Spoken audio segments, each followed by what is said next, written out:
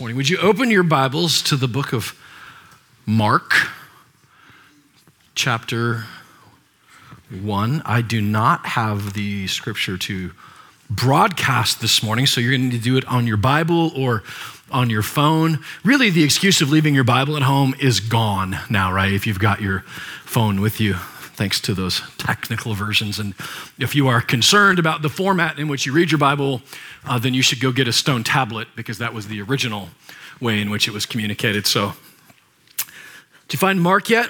Chapter 1? I'm feeling strong that we're going to end chapter 1 today. I'm feeling real good about that. So we ought to coast through 2 through the spring at least. So as you're reading through this, and by the way, this is a good exercise whenever you're reading through the Gospels. Does the Jesus that I love and serve and follow look like this Jesus? Because this is the only record we have of who Jesus is in the Gospels.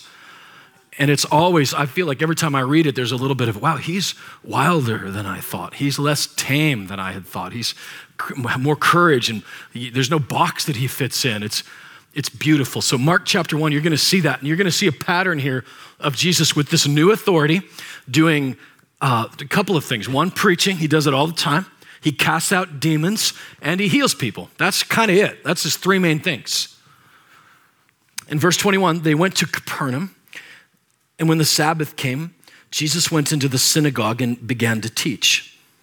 The people were amazed at his teaching because he taught them as one who had authority, not as their teachers of the law. And just then, a man in their synagogue who was possessed by an impure spirit cried out. And I was working on a demon voice this week, but I'm not nailing it. I don't feel like I can get the character. So just imagine Smeagol, you know.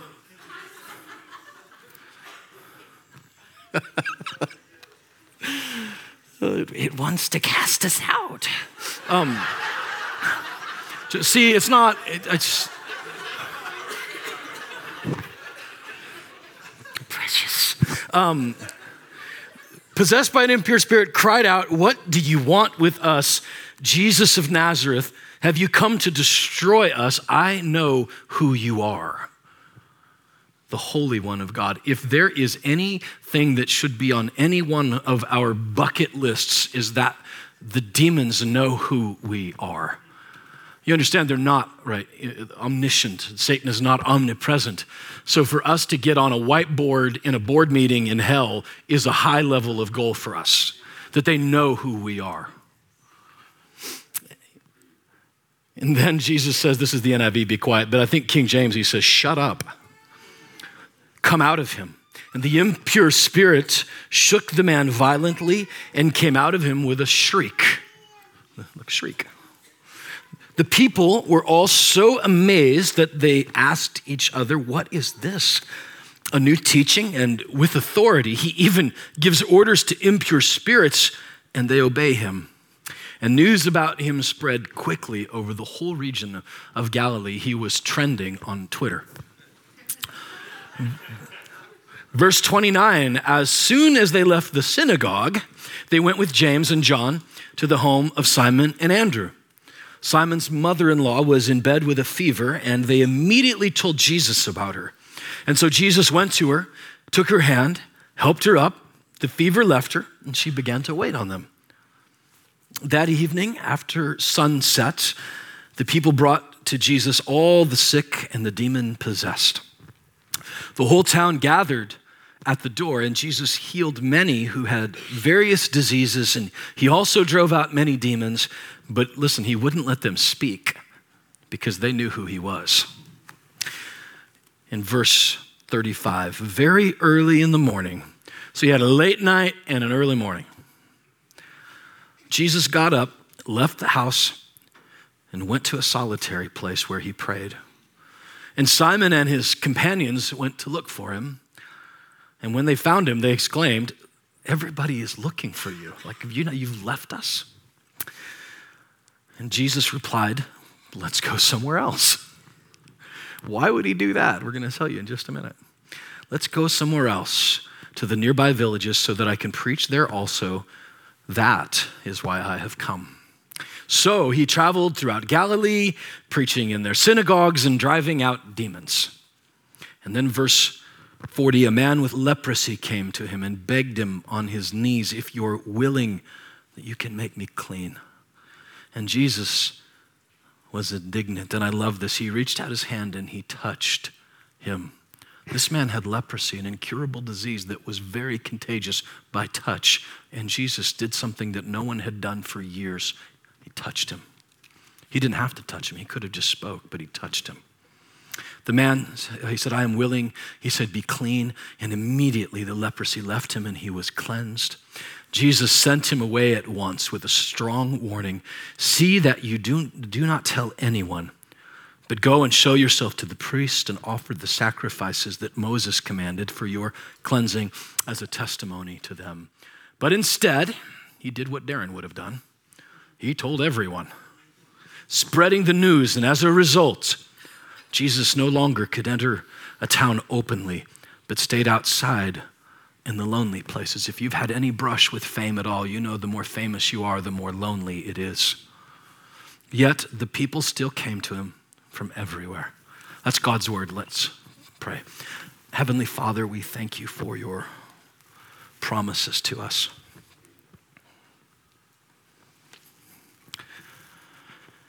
And Lord, we pray that your word today would be a lamp and a light for us, and ask that your spirit would be alive inside of us today, that your word would speak to us in the busyness of our culture and the rushed nature of our lives. Today we set that aside and Sabbath with you. It's in Jesus' name we pray. Amen.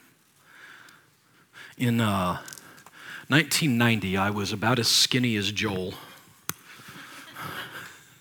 It's been a while, so Joel, you got to watch out for the muffins and stuff. But I went to spend a month with my friend Elson Bennett on the Navajo Reservation in Kaibito, Arizona. Has anybody been there before?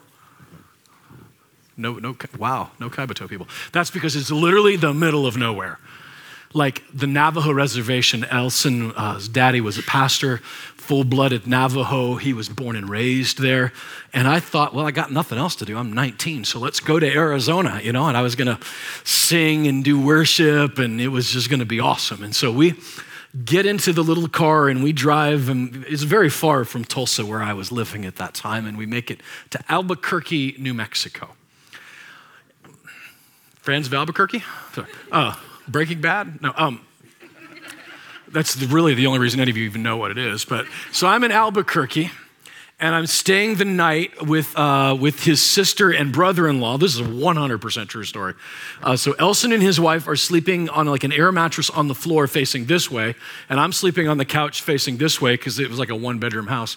And we're just going to sleep and get some rest and then drive the rest of the way. So in the middle of the night, I'm sound asleep. Elson, who is a giant guy, like he's huge, like 6 foot and some change. He's a big, broad-shouldered guy, wakes up screaming at the top of his lungs that something was attacking him. Now, I'm going to ask you if this has ever happened to you before, or if you've ever had demonic oppression, whatever. If you've ever had that happen, you've had some demonic oppression, if you're traveling with your friend, the etiquette would say, give your friend a heads up. You didn't know that, but that's important to know that. So, because I'm thinking, what on earth is happening? And, later he's like, yeah, that's been happening a lot lately. I'm like, well, bro, how about a heads up for your buddy Darren? So anyway, I swear, I hesitated to tell you this because you're going to then ask, do I believe in Bigfoot and aliens? But I don't know about those, but I know that what I saw that night it's dark. I wake up and there's literally a dark something floating over the top of him. And I know you also find a different church next week, but I just got to tell you, it happened. Like, I swear I saw it. And I'm like first year of Bible school. They don't cover that, I guess, until second or third year. So I didn't even know. We're just, in Jesus' name, in Jesus' name. And that night, his sister came out and she was older in the Lord. she began to tell us of that, on the Navajo reservation, that there's a lot of spiritual darkness there, and that they believe in things that maybe you or I wouldn't necessarily believe in, and that was something that for the first time in my life, I thought, oh, this stuff, there's something darker and more real in the world than what I had previously been aware of. Now, we live in America, and we are smart, and we are educated, and we are Western, and there's no way that we would believe in such things as that, right? I don't know if you remember, I told you about the C.S. Lewis books, the Screw Tape Letters. How many of you have read that book? Okay, a few of you. I do want to clarify, someone last service, this wasn't an actual demon writing an actual letter to an actual person. Just to clarify, this is all fictional,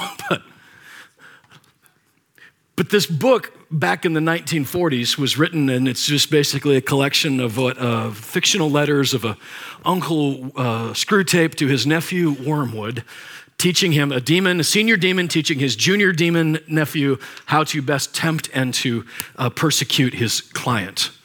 And this, let me make sure I find this right. I want to read you just a couple of quotes from this, especially as soon as I find it on here.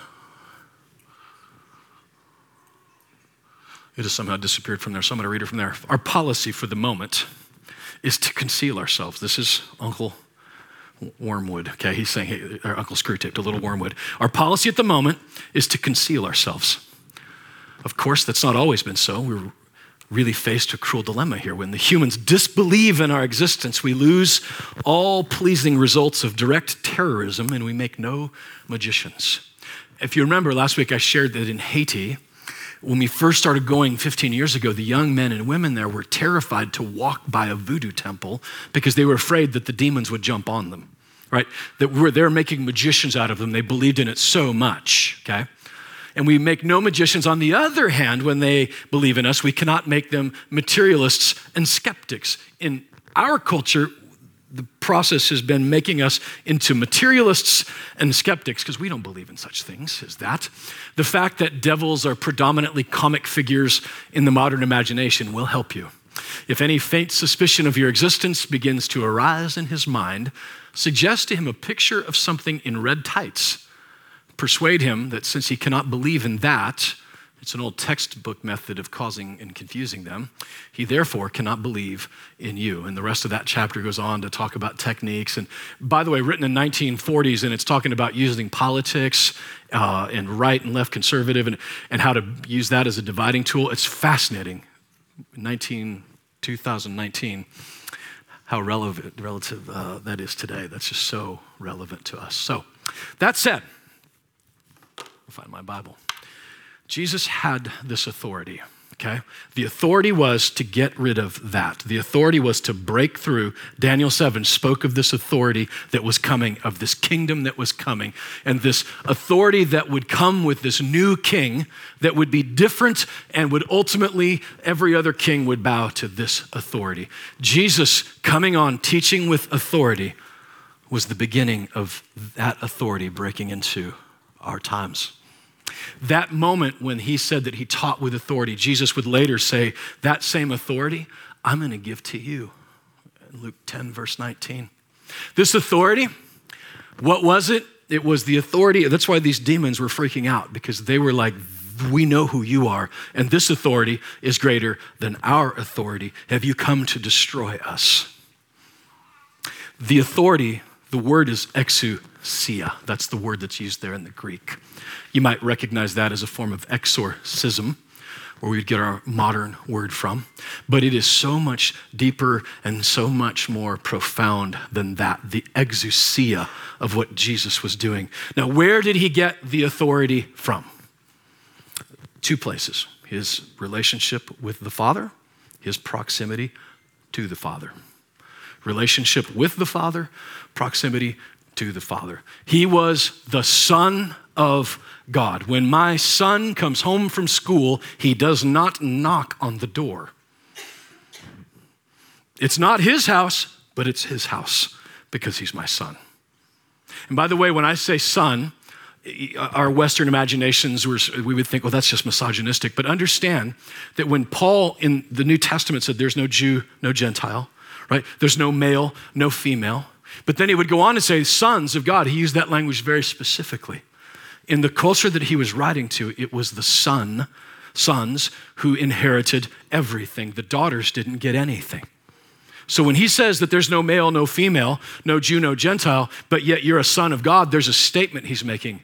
And for you to take the pronoun out of it washes it of its pregnancy, which is that you have the full inheritance as a son of God, whether you're a daughter or a son. He is giving that authority. So he gets his authority because he's the son of God in the same way that you get authority. Like if, I don't know how many of you speed when you're driving to church. Nobody needs to admit that.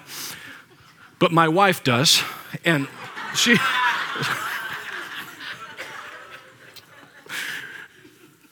My kids are always like when I'm driving, mom speeds all the time, right?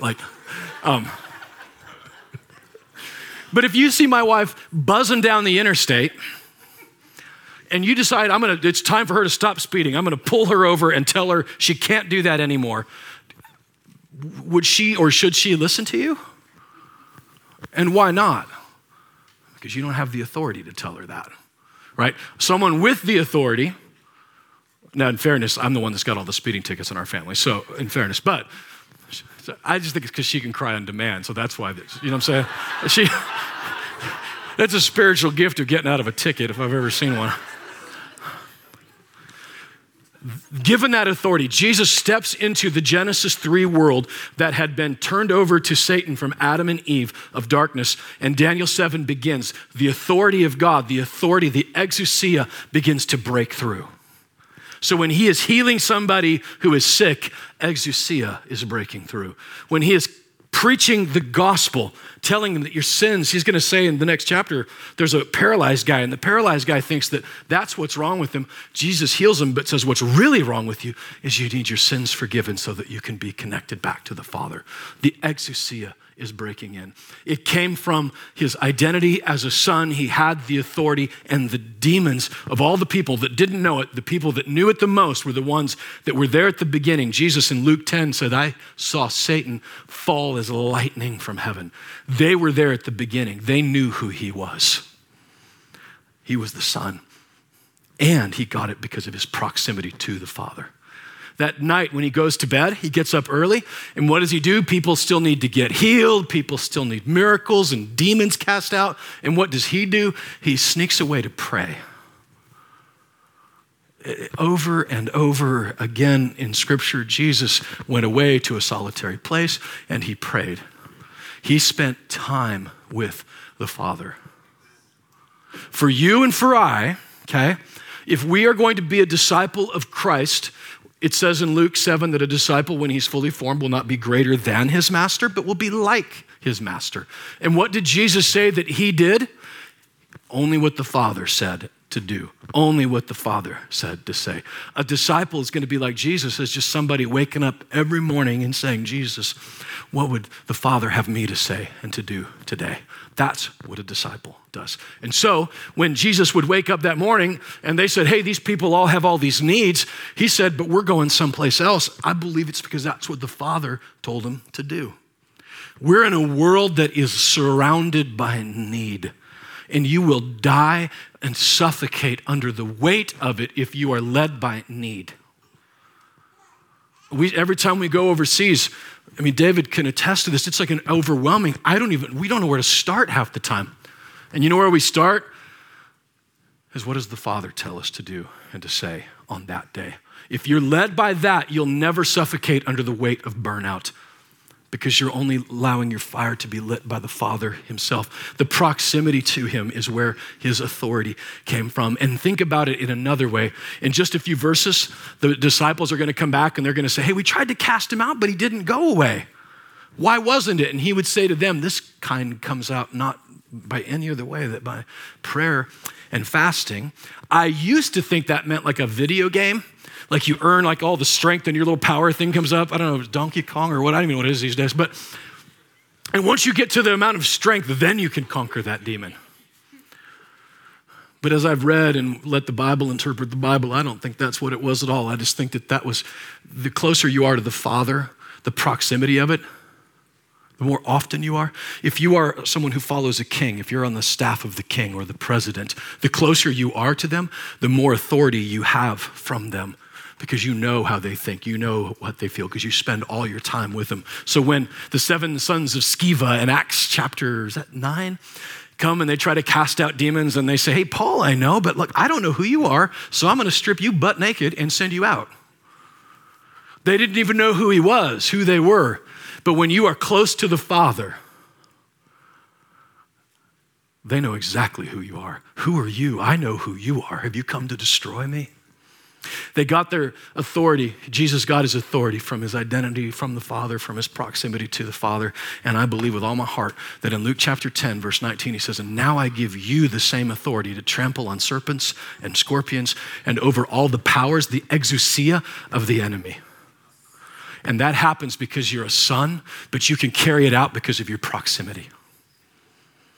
That's where the authority comes from. Here's where it does not come from. We have a celebrity culture. So we think the more famous somebody is, the more they ought to know, and we give them a microphone to say just about anything. And if you don't believe me, turn on any one of the news channels and you'll see talking heads that may or may not have any idea what they're talking about, but because they're famous, we let them. The fame of that. Instagram, we want to hear what the influencers, that's a fascinating new term, isn't it? The influencers have to say, based upon how many followers they have. When Jesus, listen very carefully, when Jesus had the chance, when he began to get famous, he was trending on Twitter, what did he do? He went to the lonely places.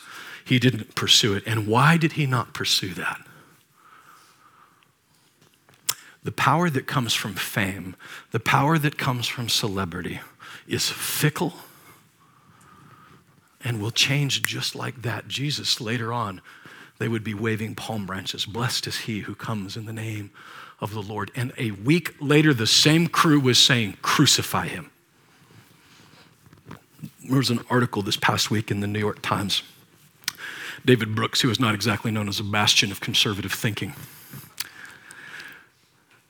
A few months ago or a while back, I heard this story on Invisibilia, which is a podcast, and then I've heard a couple other through This American Life. And there was this thing that it just made me very uncomfortable. This idea that someone could be called out on Twitter for something maybe they've done 35 years ago. And no matter what their life looked like since then, they could be shamed, dehumanized, and cast out. Now, in the old days, that was called Pharisees and scribes. In the old days, the King James only religious people, we had a corner on that market. But that has now moved into mainstream thinking. And this episode of Invisibilia was referring to this girl who had been a part of a band, and she had called somebody out and shamed him, and he lost everything, lost his house, and they never spoke again. And just a few weeks later, maybe a year later, I don't know, she then is called out for something she did in high school, and the same thing happened to her. And the entire episode was like, what have we done here? How do we live? And so David Brooks, in this article called The Call-Out Culture, was saying that the danger of this culture is that it's driven by fame, that there are no rules, and that you could literally, a word that's okay to say today is not okay to say in 2 years. You could be called out for that, cast away. And he was speaking of the danger of that a culture, and I wish I could remember the exact wording, that doesn't have mercy and kindness in it is one step away from the Rwandan genocide. And we have lived in that culture here. And it's dangerous. And if your fame comes from that, if your power, your authority, your exousia comes from that, understand that the culture giveth and the culture taketh away. The culture cheered just a few weeks ago when a law was passed that now a baby up until 9 months old could be pulled from his mother's womb, and they cheered. The popularity said, that's awesome. If you take your cues from that, you'll be forever trying to figure out. Remember, Hitler was voted in by popularity by a long shot. Jesus did not take his power, his exousia from the culture. He took it from God, the God of the universe. What did he do with his power? He didn't take it from his popularity. In fact, if nothing else, what he said actually went so far against the culture that it got him killed. In fact, in just a few verses, and I find this utterly fascinating, it says that the Herodians and the Pharisees together said, hey, this guy's screwing up. We got to get him out of here. We got to kill him. They started to plot to kill him. The Herodians, Herod. They were the progressives from Rome who were liberal with their sex and their theology and their identity and all that. Like with the conservative Pharisees who were religious, this guy was so dangerous that they came together to find a way to kill him. If your Jesus fits in either one of the categories that we have in our culture, he's not this Jesus. The Jesus that we follow in here would threaten any political structure. So what do we do with this exousia?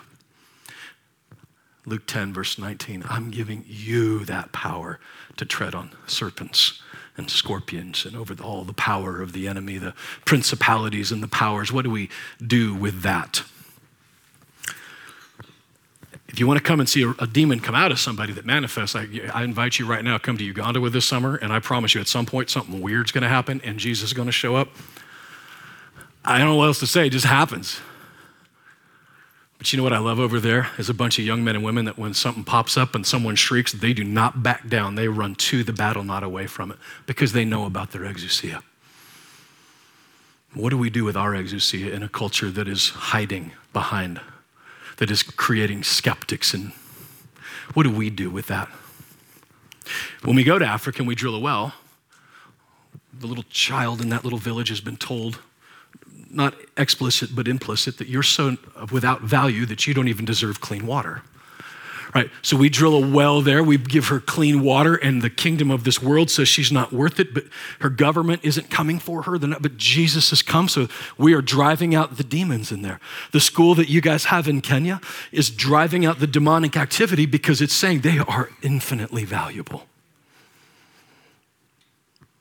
Exousia with authority.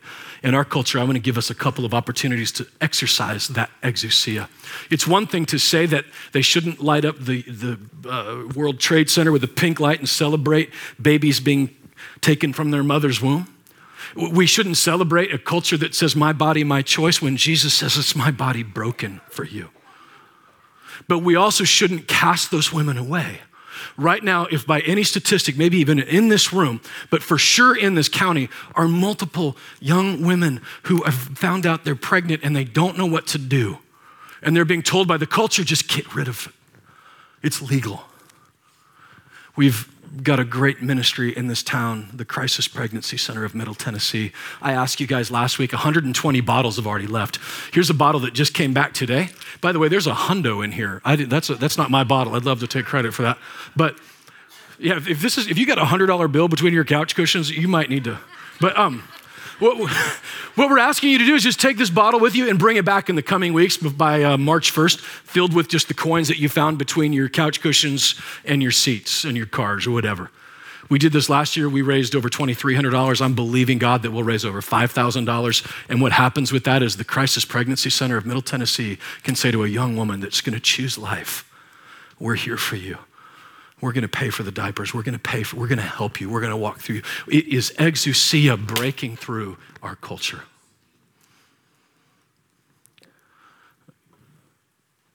We have an opportunity as a church family as well for exousia. Many of you know, some of you don't know this, but during the week we have Monday through Thursday homeschool cooperative tutorials that meet in this building here.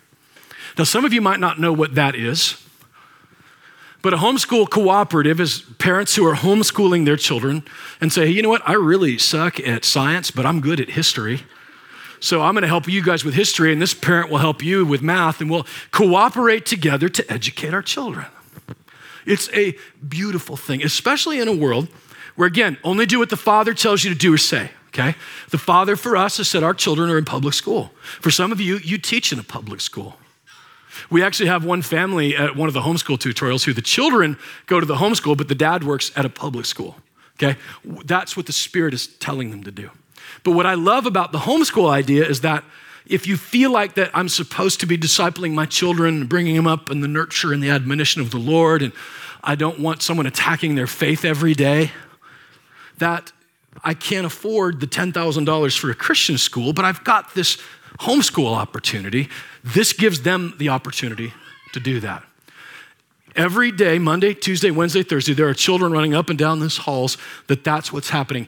Exousia is breaking in their lives. This past week, our church received a letter from Williamson County telling us to cease and desist those activities beginning by March 4th. Now, this is an opportunity for us to recognize who the enemy actually is, which is not Williamson County. These are just people that are doing their job, trying to do their best. On the other hand, it's our opportunity to say, not on my watch. So how do we do that?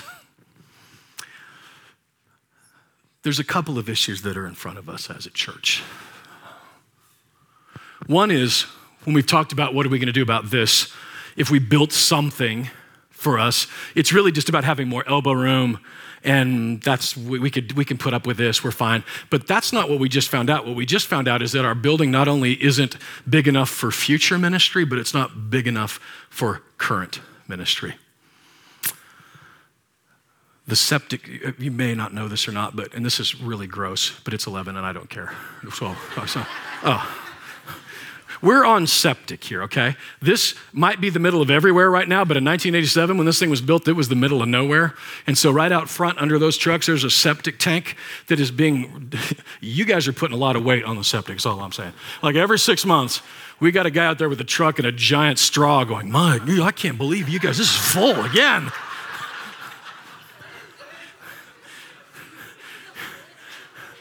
And your executive pastor, Mo Tiemann, has the privilege or the honor of standing beside the septic guy going, ooh, ooh.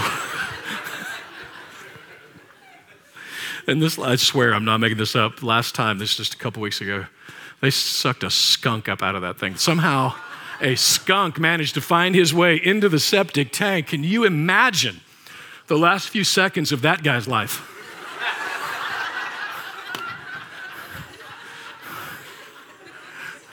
I got your Pepe Le Pew.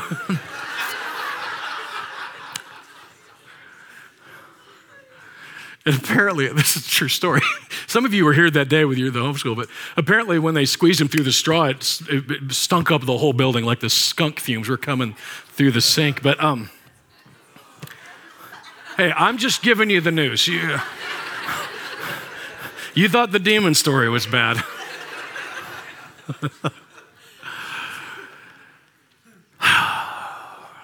We have an opportunity here for an exousia moment, okay?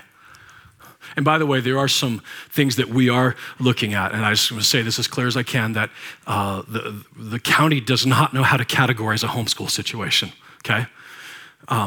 We believe it's just an activity of a church, discipling their own, coming together, congregating, and teaching your own children. That's what we believe it is. At this point, the county doesn't, but we have engaged with some attorneys who agree with us and think that if that goes down that road, we could have that conversation. But that's a whole issue over here. The issue right in front of us, which is true, is that our septic was never imagined for this. I mean, these people, God bless them, in 1987 had never imagined 3 services on a Sunday, let alone kids Monday, Tuesday, Wednesday, Thursday. So for us, our exousia moment is, do we just, because look, these kids are about to be homeless in about a month if we can't figure this out. Now, I have committed to curling up in a fetal position and tying myself to the steps of the Williamson County government to just let us go through the end of the year. Yeah, Brian will be there. Just to get us through the end of the school year. That's the first thing in front of us. So that's our prayers for that. Our prayer is that some other pastors in this area will catch the vision for what happens when parents disciple their own children. So we're praying that God will help them to find a place. And then we're praying that, hey, starting in September, without God intervening or something happening, the halls of this church will be quiet Monday and Tuesday and Wednesday. And I can't think of a greater shame than that. So our opportunity for exousia is to come together as a church and say, God, what would you have us do? What should we snivel and say, well, we're just whatever. It's not about some ministry down the road at some point. This is right now. What do we do? October, April, it's like a gas leak in here or something. I can't get April. And April 6th, 7th, 8th, 9th, 10th, 11th. We're going to send notice out to you guys so you know. We're going to get together as a church family, and I'm going to give you 7 nights, so that way there's no excuse for nobody because you're busy. There's at least one night you can do this. We're going to provide dinner, and we're going to provide childcare, And we're going to tell you, because hopefully by then we'll have a full plan. This is what we can do. This is what could happen if we come together and give our exousia. I'm not going to ask you to bring your checkbooks that night, nor your credit cards. I'm only going to ask you to bring your heart and your ears and listening to the Holy Spirit. We're going to know what the vision and the mission is, and then it'll be up to us to decide how long it takes to make it happen. But I know this. God gave us this piece of property. If you haven't been around, you don't know, but this is literally miraculous. We could sell it today for millions and just drive down the road to Lewisburg and start over again, and it'd be fine and awesome. But I don't think that's why God gave us this property to sell it. I think he gave it to us because we have an opportunity for exousia to break through at 1642 Lewisburg Pike into Williamson County and to the rest of the world. And I would love nothing more that within 2 years or less to be able to say to these homeschool tutorials, unless they found a permanent home, come back, we got it figured out, we want you here. We don't want our halls darkened. We want them alive every day. The sound of your children in the service, that's not an annoyance, that's the sound of life, the sound of kids being discipled up and down these hallways Monday through Thursday. That's not an annoyance, it's the sound of life. We have a big decision in front of us. We have a lot of prayer to do, and I would just ask you between now and then to pray. The principalities and the powers, the governments of this county have said these are things we need to do. And we're going to do like Paul. We're going to say, hey, yeah, but I need to talk to the magistrate because I'm a Roman citizen, so I want to make sure. So we're not just going to roll over, but we're also not going to be prideful and arrogant. We're going to be humble, and we're going to exercise Jesus' authority in this. Does that make sense? Okay. Stand to your feet. I want to get you out of here. I want you to prayerfully consider taking a baby bottle with you. Prayerfully consider. Oh, I forgot to even tell you this. Chris and Lisa Vroman are doing at their home. It's just 2 miles down the road in preparation for their journey training. So if you're a part of that, make sure you get down to their house. And if you don't have their address, ask Mo, text him.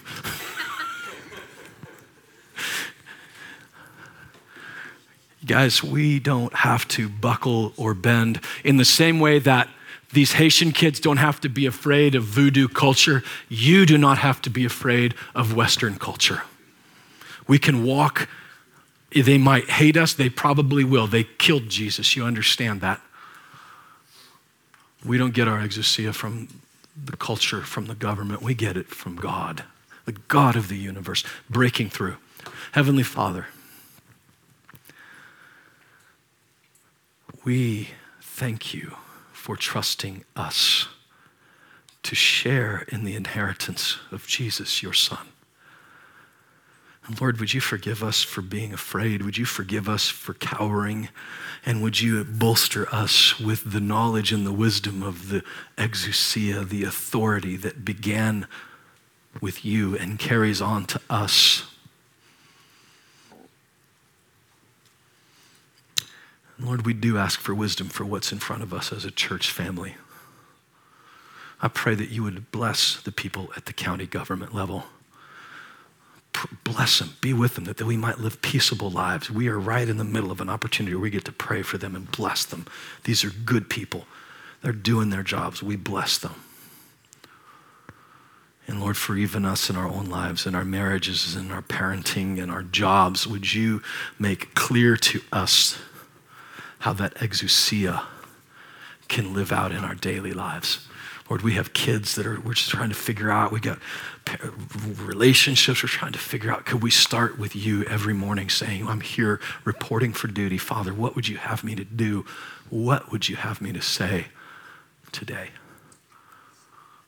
As sons of you, we enjoy the identity and our proximity to you. We carry it out. It's in your name, Jesus, that we pray. Amen. Be blessed. Your name